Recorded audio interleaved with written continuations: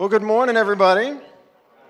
Welcome to Living Hope. We're glad that you're here with us or joining us online. Happy Father's Day to all of you, whether you are a dad, had a dad, know a dad, whatever. It's Father's Day, and I hope you have a happy one, whoever you are. We'd like to begin our services with this greeting Christians have been using for a long, long time.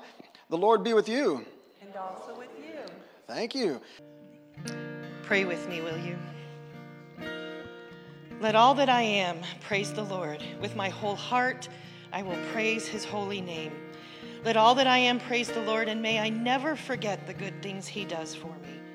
He forgives all my sins, and he heals all of my diseases. He redeems me from death and crowns me with love and tender mercies. He fills my life with good things, and my youth is renewed like the eagles. Lord, I thank you for your tender mercies. And Lord, we do bless you this morning.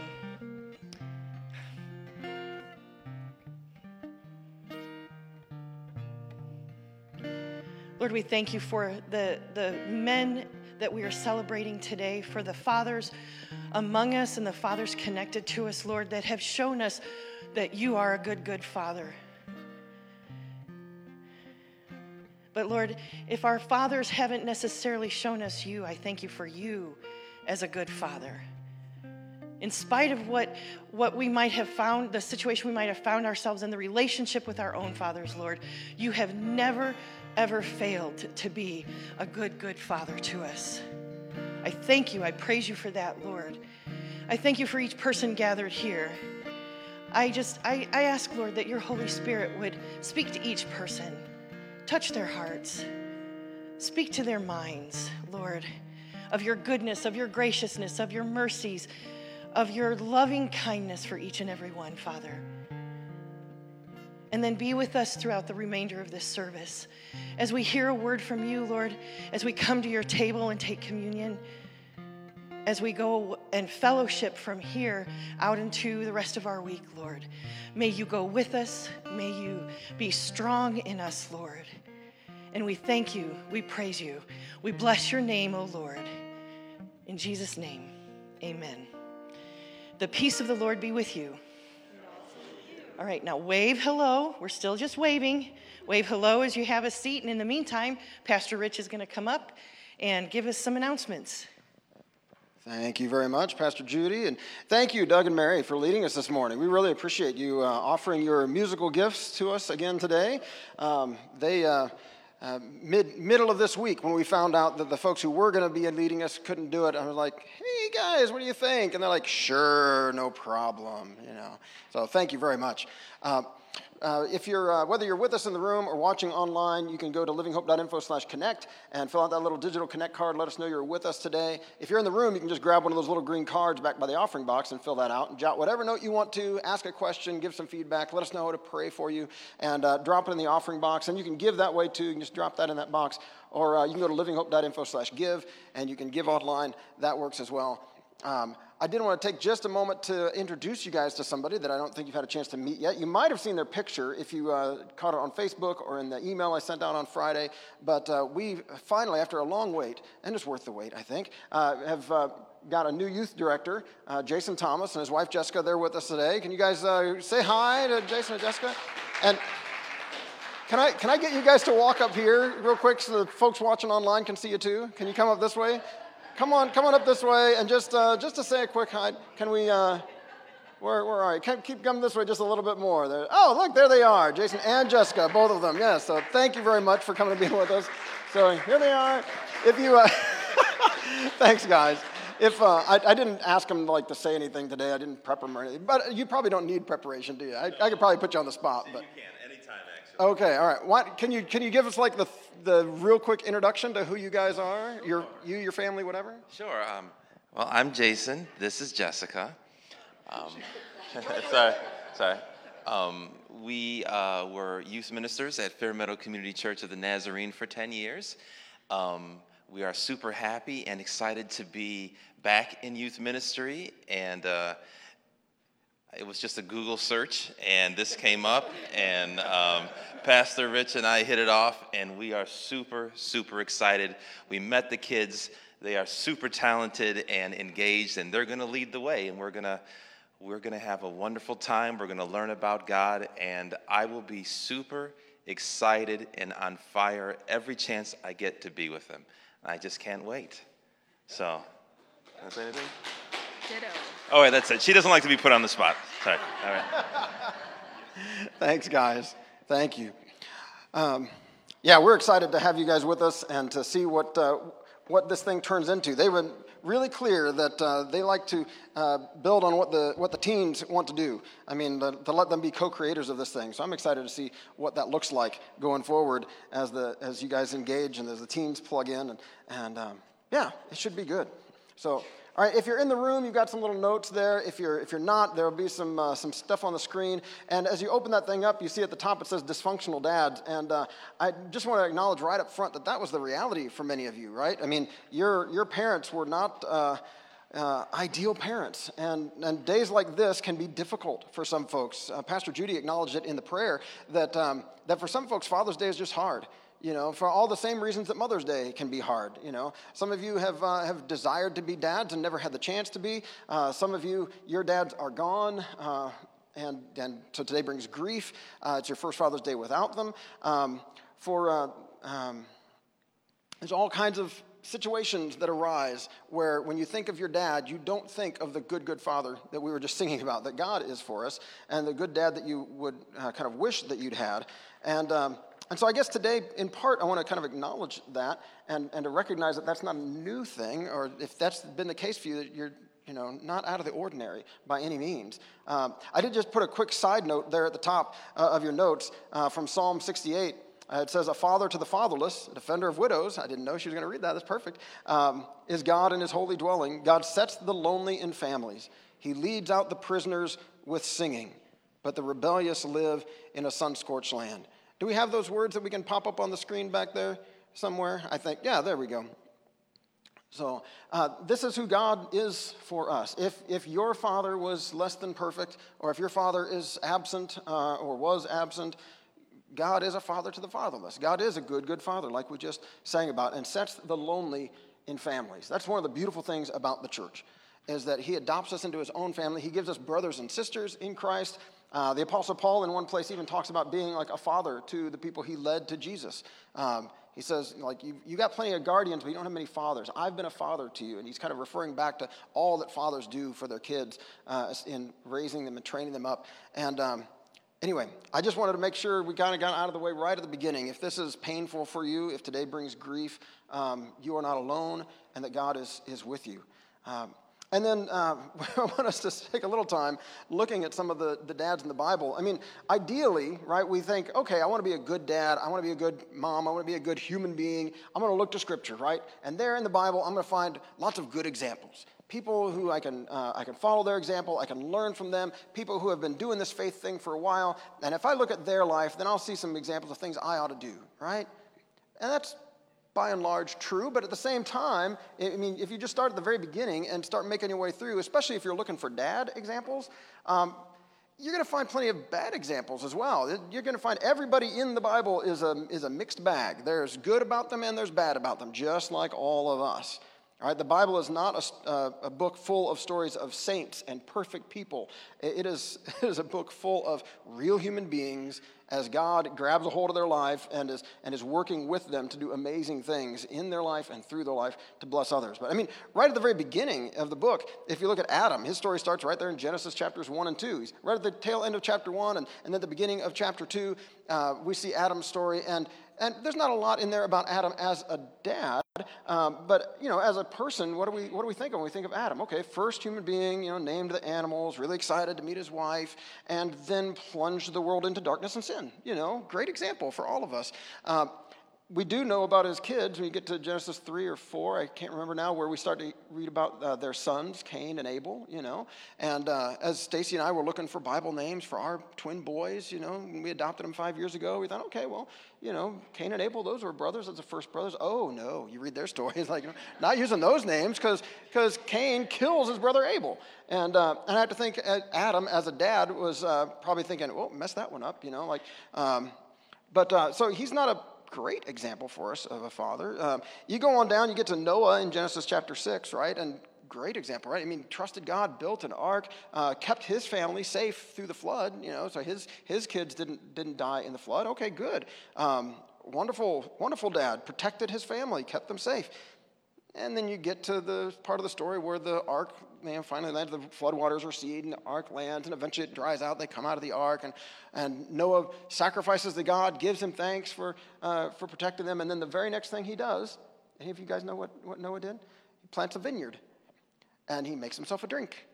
And he gets drunk and passes out in his tent drunk or something. And then there's some kind of a shameful moment there where one of his boys walks in on him or something, and we're not sure exactly what happened. But what we do know is that Noah comes to, finds out about it, and pronounces curses on his son and grandson. So, again, mixed bag, right?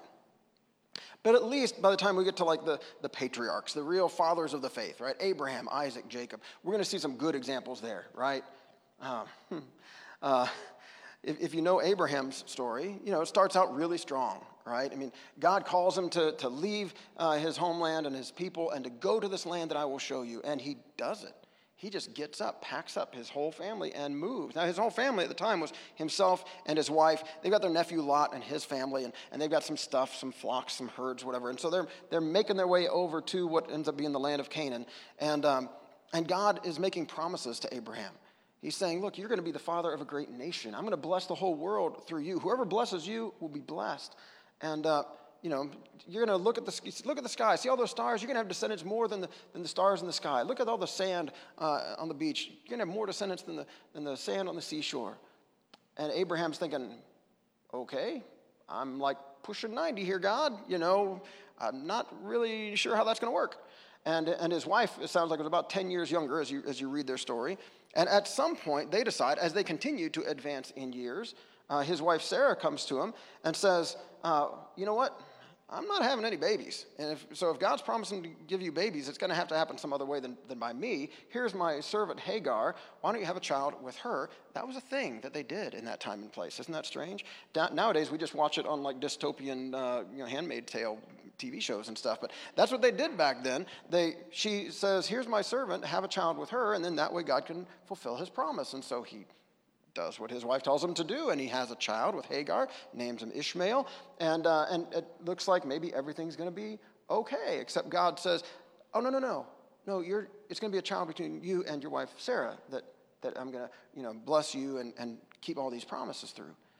And we see pretty soon that basically as soon as Hagar has this baby, that there's tension then between Hagar and Sarah. Surprise, surprise. And Sarah's upset, and she's like, I want to get rid of this slave woman. And Abraham's like, she's your slave woman. It's your servant, not mine. So do what you want to do. And sure enough, she sends Hagar away. Thankfully, God intervenes.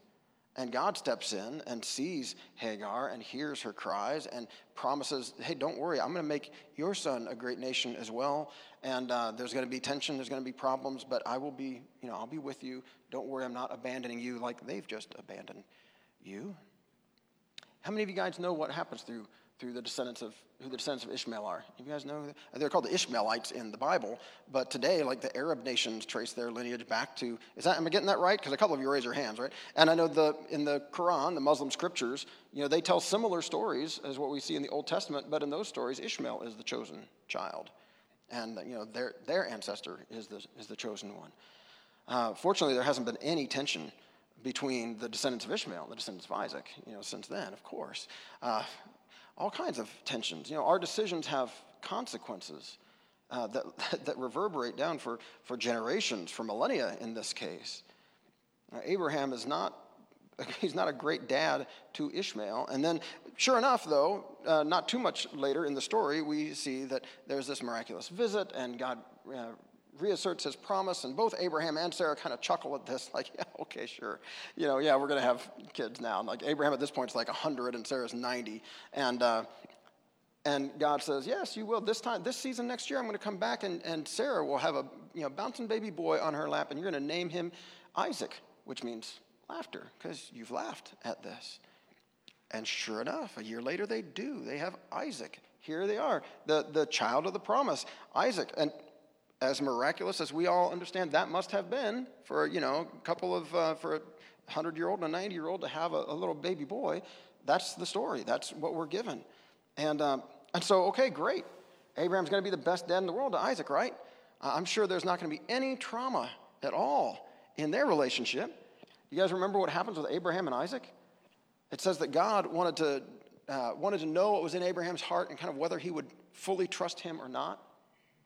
And he comes to Abraham one day and says, I want you to take Isaac, your son, your only the son you love, I want you to sacrifice him to me. Which to us sounds horrific. And I'm guessing it might have sounded that way to Abraham. I don't know. We do know that some of the other cultures there in that part of the world occasionally would do child sacrifice. There were some of the gods that some of their neighbors worshipped that child sacrifice was a normal kind of a thing, as awful as that is. And so perhaps at this point, Abraham's thinking like, oh man, I was hoping you weren't that kind of God. But okay, I'm going to trust you. And he takes Isaac and the wood and the knife, and they go to the mountain that God tells him to, and he has it all prepared and all laid out, and Isaac's there ready for him. Just normally they would, put a lamb up there, and they would kill a lamb and sacrifice that lamb to God. And he's on the verge of sacrificing his son Isaac when an angel shows up and says, Abraham, no, stop. Now I know. Don't hurt your son. Now I know what's in your heart. Now I know that you will trust me with everything, even with your son, even with all the, I know that you trust me. Don't harm your son. Look, there's a ram in the thicket. Sacrifice that ram. And I cannot imagine what that would have been like for Isaac. I can't. Glad you trusted God, Dad, Still, I have to think that image would have been with him for a long time. Abraham was far from a perfect person, far from a perfect dad, and there's other stories multiple times where he passes his wife off as a sister to not get in trouble. Anyway, there's all kinds of stuff that goes on in Abraham's life that you read his story and you think, man, he was a mess and far from a perfect dad. Dysfunctional would be a good word to describe their family situation.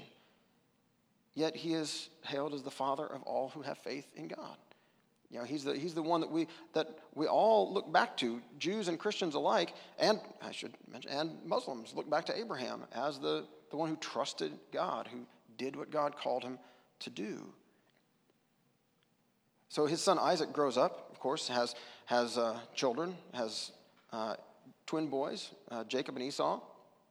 And there's a little tussling with them even as they're being born. It's like Jacob was holding on to Esau's heel, like he was trying to stop him, pull him back, like, no, I want to be first. They were already wrestling before they even got out. And Isaac, as a dad, we see he struggles.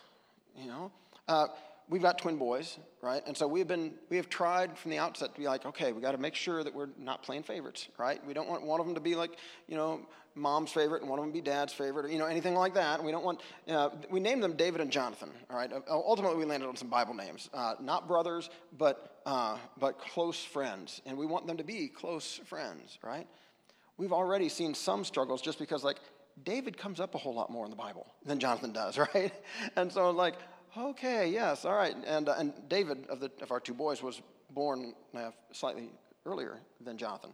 And so there's potential even there to okay, I hope we're not, we want to be careful, right? That they know that they're loved equally, that they're equally loved by God, by us, all the rest. Isaac doesn't seem so careful with his boys. And it's really clear that Esau is his favorite. Now, the boys are different. Esau is like the outdoorsman, right? He's the one that plays all the sports and does all the hunting and does all the, he's ruddy complected, it says, which I think some of it's just natural, that's his hair color and stuff, but I think some of it's from being outside. He's an outdoorsman. He's a man's man, and his dad loves that about him. Jacob, more of a mama's boy, and that's how he's described. He hangs out with mom, and he stays in the tent, and he learns how to cook and does some of the things that traditionally were associated with what mom would do there. And of course, there's all kinds of tension that develops between them to the point where, as Isaac is old and his eyesight is faded, he's basically blind, and the boys both want their dad's blessing. I mean, in this culture, this is much more than just yep, have a good life, son. This is this blessing carries with it some weight. It carries with it some inheritance. It carries with it kind of the understanding of God's favor. And normally that would go to the oldest boy, gets the largest inheritance, all of that. And there was already a little moment where Jacob, convinces Esau to sell him his birthright because Esau was hungry. And he's like, oh, I got a pot of stew right here. You can have it if you sell me your birthright. And Esau's like, I'm going to die. Give me the stew. Sure, you can have whatever you want. And so there's all kinds of problems between the two. But as Isaac is old and his eyesight is fading, and the word goes out that he's thinking, I better bless my boys now before I'm gone. While Esau, he tells Esau, go out and catch me my favorite game and make the meal for me. And while he's out hunting the game, Jacob and his mom decide, oh, hey, quick, let's fix up that meal. Jacob, here, put this stuff on. And he like disguises himself to feel and smell like his brother, to blind old dad. And he goes in and he sneaks in and pretends to be his brother. His dad, blind, smells his favorite meal coming in, reaches out, grabs a hold of his son's arm, and feels all this hair because they'd taken some animal. Esau must have been really hairy, all right? Because he has some animal fur on him, and he's like, oh, my boy, here we go. Yes, and he pronounces his blessing, and here you go. And Jacob leaves, ha, ha, ha. And Esau shows up not long after and said, here I am, Dad. And Isaac is totally confused, and what do you mean? And the jig is up at that point. Esau swears he's going to kill his brother, and Jacob has to take off and goes on the run. Isaac, in the way he played favorites, was not the best dad. I'm a Christian. I've been a Christian all my life. I would like to look to the Bible and find some great examples to follow as a father, okay? I've got a good example in my own dad. I meant to say that earlier as I was acknowledging that we don't all have perfect dads and perfect upbringings. I'm not able to say that about my own dad. My dad was practically perfect in every way. And I don't say that only because he'll probably watch this later, all right? I say that because it's true. He's a great dad to me and to my sister. I would love to be able to look at the Bible and just find example after example of awesome dads and how they were just amazing to their kids. And instead I find dads who play favorites, who struggle to make the family dynamic work. And that continues then with Jacob. Some of you have struggled, by the way, because of your own background, right? I mean, Isaac was in some ways an only child. I mean, there was Ishmael there, right? But Isaac, after Ishmael was gone, was basically like an only child. And so I guess maybe he didn't understand how to do the whole, how to have two kids and not play favorites or whatever. But he definitely plays favorites, and that causes all kinds of problems. So you'd think Jacob now,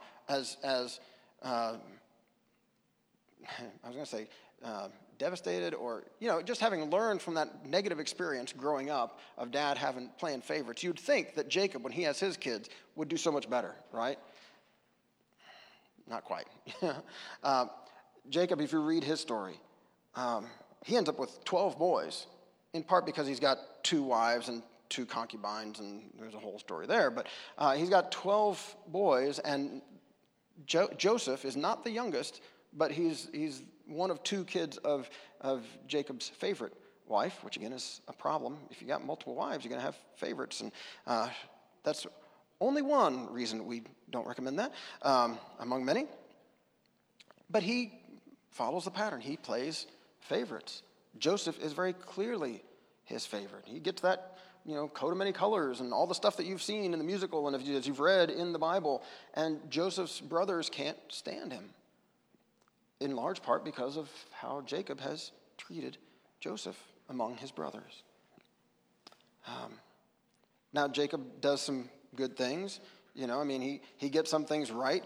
His story isn't just isolated to what he does with his boys. He wrestles with God. God changes his name to Israel. He gives the name to the whole nation. The nation of Israel is named after Jacob with his new name, Israel. He is a person of faith. He trusts God, but he is not a great example of being a dad. He loves his boys, but he doesn't get everything right. And so, in part, I want to do that little walk through because it reminds us that, okay, if I didn't have a perfect dad, if I haven't been a perfect dad, I'm not alone, right? There's a long history. As long as human beings have been on the planet, for the whole story that we've got in Scripture, dads have struggled. People have struggled. We have struggled to live up to what we could be as human beings, and as parents, to live up to what we could be as parents. And as we are recipients of that, we have a tendency then to pass those same, the same problems on down to the next generation. I can still remember as we were graduating from college, and Stacy and I were really good friends with a couple that we were all in college together, and we were in each other's weddings and all that kind of stuff after we graduated. And I can remember my friend Bill. Hi, Bill, if you're watching. Anyway, I can remember him. We're talking about our futures and getting married and having kids and all that kind of stuff. And I can remember him saying, like, oh, man, I'm nervous about being a dad. Because his own dad had not been that great. He'd been absent for most of his life. He had, like, taken off and left him and his mom. And his mom had been left to raise him without a dad. And he's like, the example I've got is bad. I don't want to continue this. I don't want to do something similar or damage my kids in the way that I was damaged by my dad. We were just over at their house. Was that last weekend? Because their oldest daughter just graduated from high school, and their kids are fantastic, and Bill's been a fantastic husband and father to them. And God is able to work with dysfunctional dads. That, in my mind, is kind of the point of today's message, all right? For all of you dads, at least, God is able to work with dysfunctional dads. For all of us as people, God doesn't only work through perfect people. God works through real people, people, with all of our good and bad and ugly, all right? And that's where we see even these imperfect examples that we get right there in the first book of the Bible. That's just the first book, all right? That doesn't even get us on into Exodus and all the rest. That's just from Genesis. The main characters of the story are imperfect people, but God still connects himself to them, binds himself to them, commits to them, and does amazing things through them. We see in the New Testament, in Hebrews chapter 11, it's kind of the faith chapter. It's where the author to the Hebrews goes back through their story, the story of the Hebrews, and looks at some of their main characters and mentions many of the ones that we just mentioned. We'll start with Abraham. By faith, Abraham, when called to go to a place he would later receive as his inheritance, obeyed and went, even though he didn't know where he was going. By faith, he made his home in the promised land like a stranger in a foreign country. He lived in tents, as did Isaac and Jacob, who were heirs with him of the same promise. For he was looking forward to the city with foundations, whose architect and builder is God. He wasn't there yet, but he was looking forward to it. They just lived in tents. They didn't have this final permanent dwelling.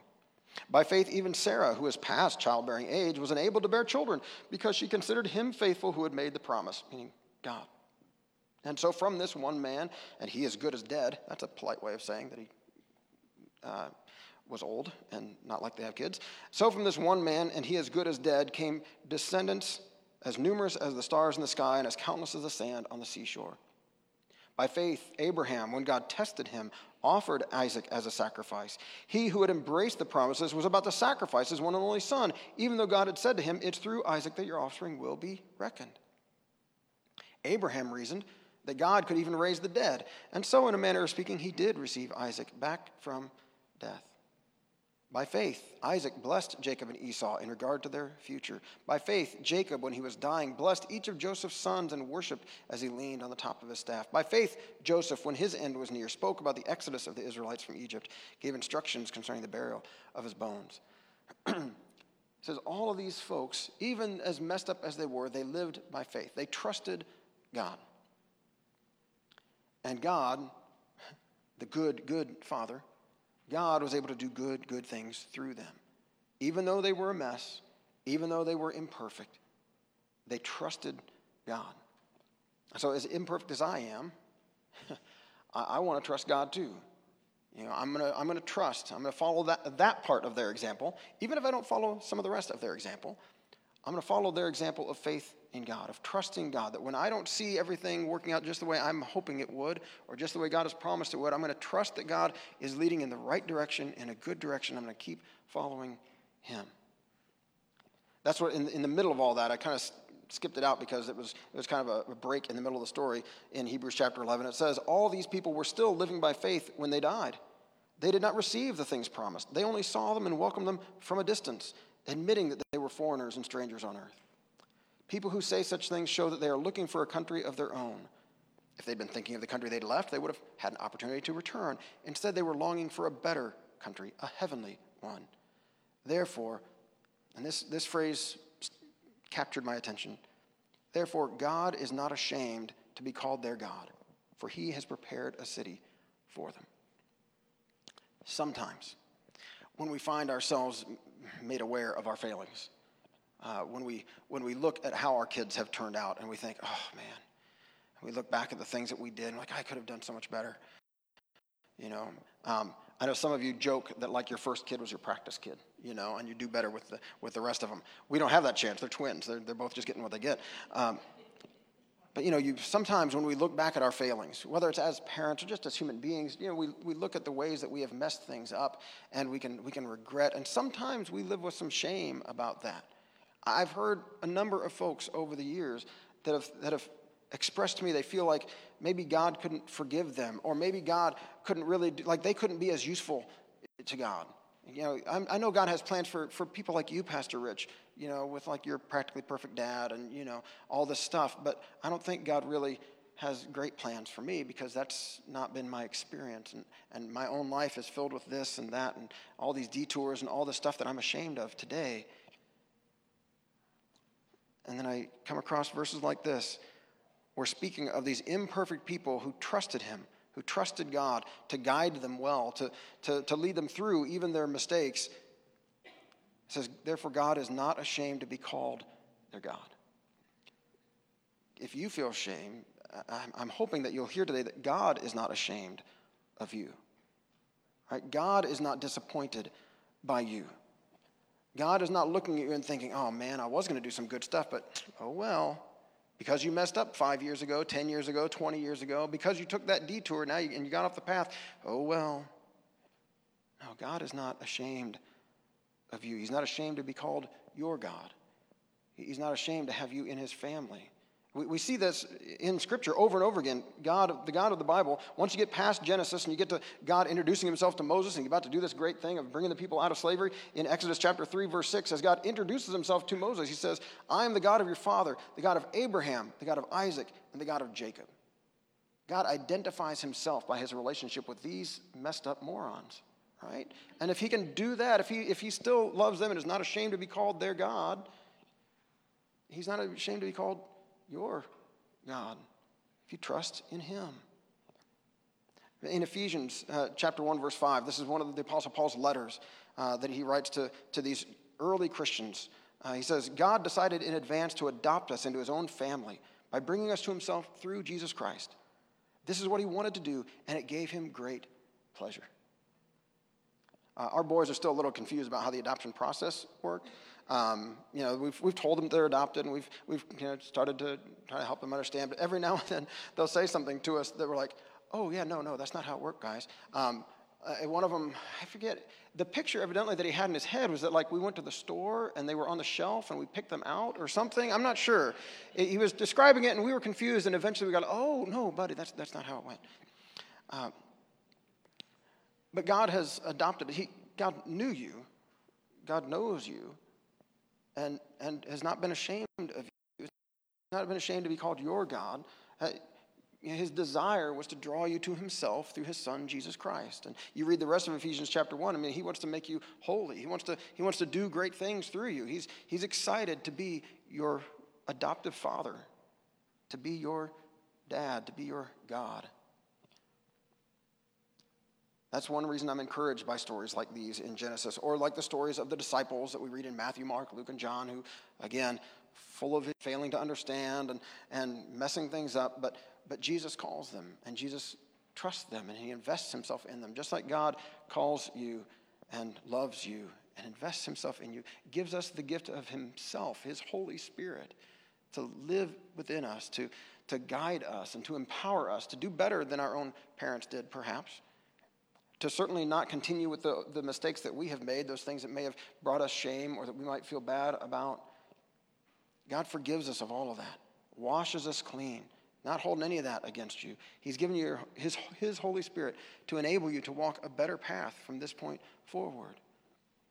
That's what Scripture says in Romans chapter 8. Again, the Apostle Paul, writing to this time Christians in Rome, says, so you have not received a spirit that makes you fearful slaves, like God is just waiting to punish you, or, that kind of a thing.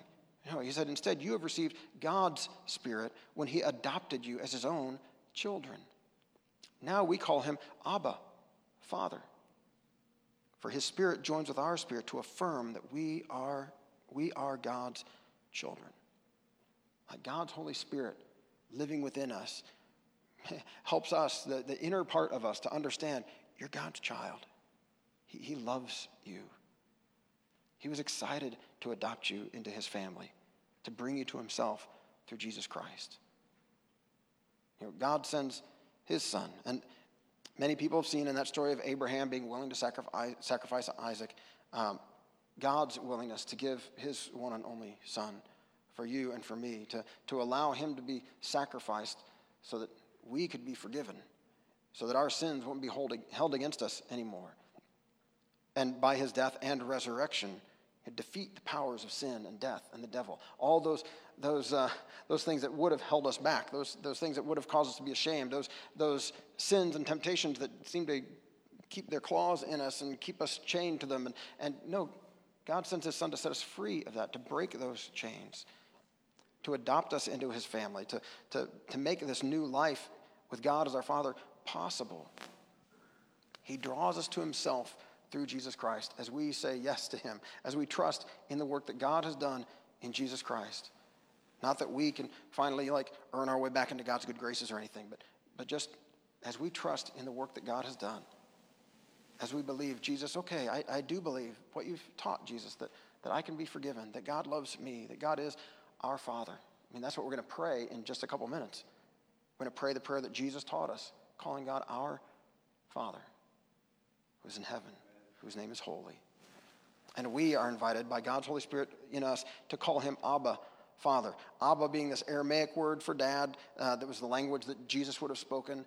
And this is a phrase that we see on Jesus' lips as he is in the Garden of Gethsemane, anticipating his arrest and his crucifixion and his death. As he is talking to his heavenly Father, he says, Abba, Father. All things are possible for you. Please, let this cup pass from me. Don't make me have to drink this cup. Don't make me have to go through this. If there's another plan, let's go with that one. But still, not my will, but your will be done. The relationship that Jesus had with his heavenly Father is one that by God's Spirit alive in you, you and I are able to have with our heavenly Father. We can call God the same name that Jesus called him, Abba, Father. The early Christian theologians said that what Jesus was by nature as God's Son, you and I are by adoption. That we are adopted into his family as his sons and daughters. And he gives us himself, his Holy Spirit, to affirm that within us as we trust in him.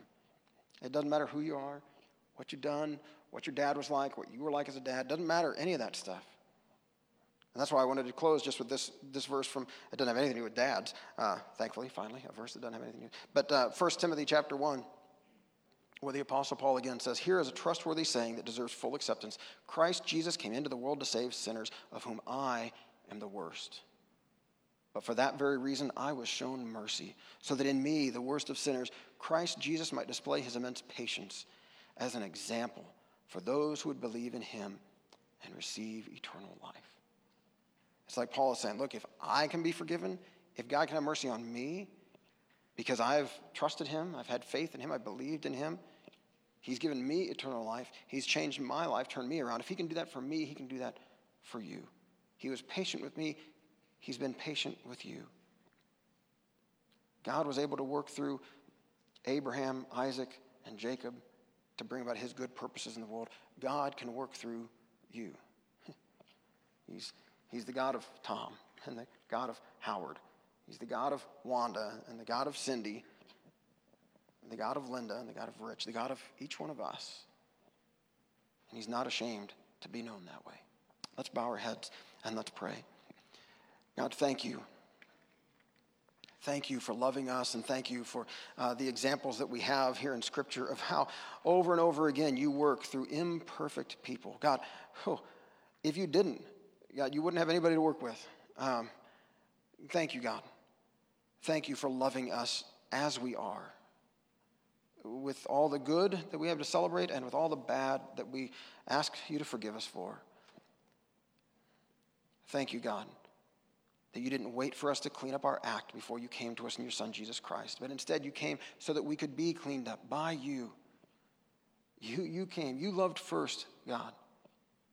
And you sent your Son, Jesus Christ, so that we could know that the God who made us loves us, is not ashamed of us, is not looking for a chance to condemn us, but instead is looking for a chance to forgive us and transform our lives. Thank you, God. Help us today to have faith in you, to put our trust in you, not putting our trust in our own ability to do everything right. We know we don't have that. Putting our trust in you, in your ability to forgive our sins, to wash us clean of all that junk that we feel guilty about or ashamed of. God, help us to know ourselves as loved by you, to know ourselves as your children. Give us the gift of your Holy Spirit. Fill us with the Spirit of Christ.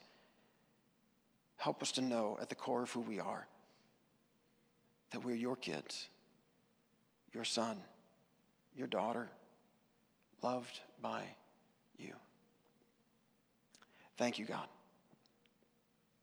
I'm excited to see what you're going to do in our lives, the stories that might get told someday about us, and the ways that you were at work, the ways that you are going to be at work as we trust you. God, I thank you that today we have the chance to celebrate in this sacrament of communion your great love that you have shown us in your Son, Jesus Christ. We offer to you today these gifts of bread and juice, and we pray that by your Spirit's presence here, we might meet our crucified and risen Savior in his body and in his blood. We offer you ourselves, acknowledging our need of your grace. Not a single one of us come to your table having earned the right to be here. We are all here because you have loved us, because you have been gracious, because as we have confessed our sins to you, you have been faithful and just and have forgiven our sins and purified us from all unrighteousness. So today we come giving you thanks, lifting our hearts to you with thanksgiving for the love you have shown us in Jesus Christ. It's in his name that we pray. Amen. Would you pray with me the prayer that Jesus taught us? Our Father, who is in heaven, hallowed be your name. Your kingdom come, your will be done on earth as it is in heaven. Give us this day our daily bread, and forgive us our trespasses, as we forgive those who trespass against us. And lead us not into temptation, but deliver us from evil. For yours is the kingdom and the power and the glory forever and ever. Amen. As we prepare for the celebration of communion, if you're with us from home, now's a great chance to gather some elements, some bread, some juice, or the closest equivalent, if you would like to celebrate with us from home. And for all of us here in the room, we've got these little cups with a little plastic you pull back to get to the bread and the plastic you pull back to get to the juice. I think we're getting close to that time when we're going to be able to go back to celebrating communion the way we used to, where we'd come forward for communion. But for now, we're going to continue to celebrate like this. So. Right now, we are invited to this table in the name of the one who said, I am the bread of life. This is the table of our Lord Jesus Christ, and it is here that we remember how he gave his body and his blood to save us. On the night that he was betrayed, our Lord took the bread, and when he had blessed it, he broke it and gave it to his disciples and said, take and eat. This is my body, which is given for you. Do this in remembrance of me. The bread of life, Jesus' body broken for you.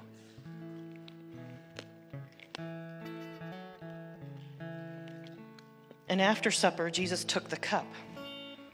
And after giving thanks, he gave it to them and said, drink this, all of you. This is my blood of the new covenant, which is shed for you and for the many for the forgiveness of sins. And when you drink it, remember me. The blood of Christ that was shed for you.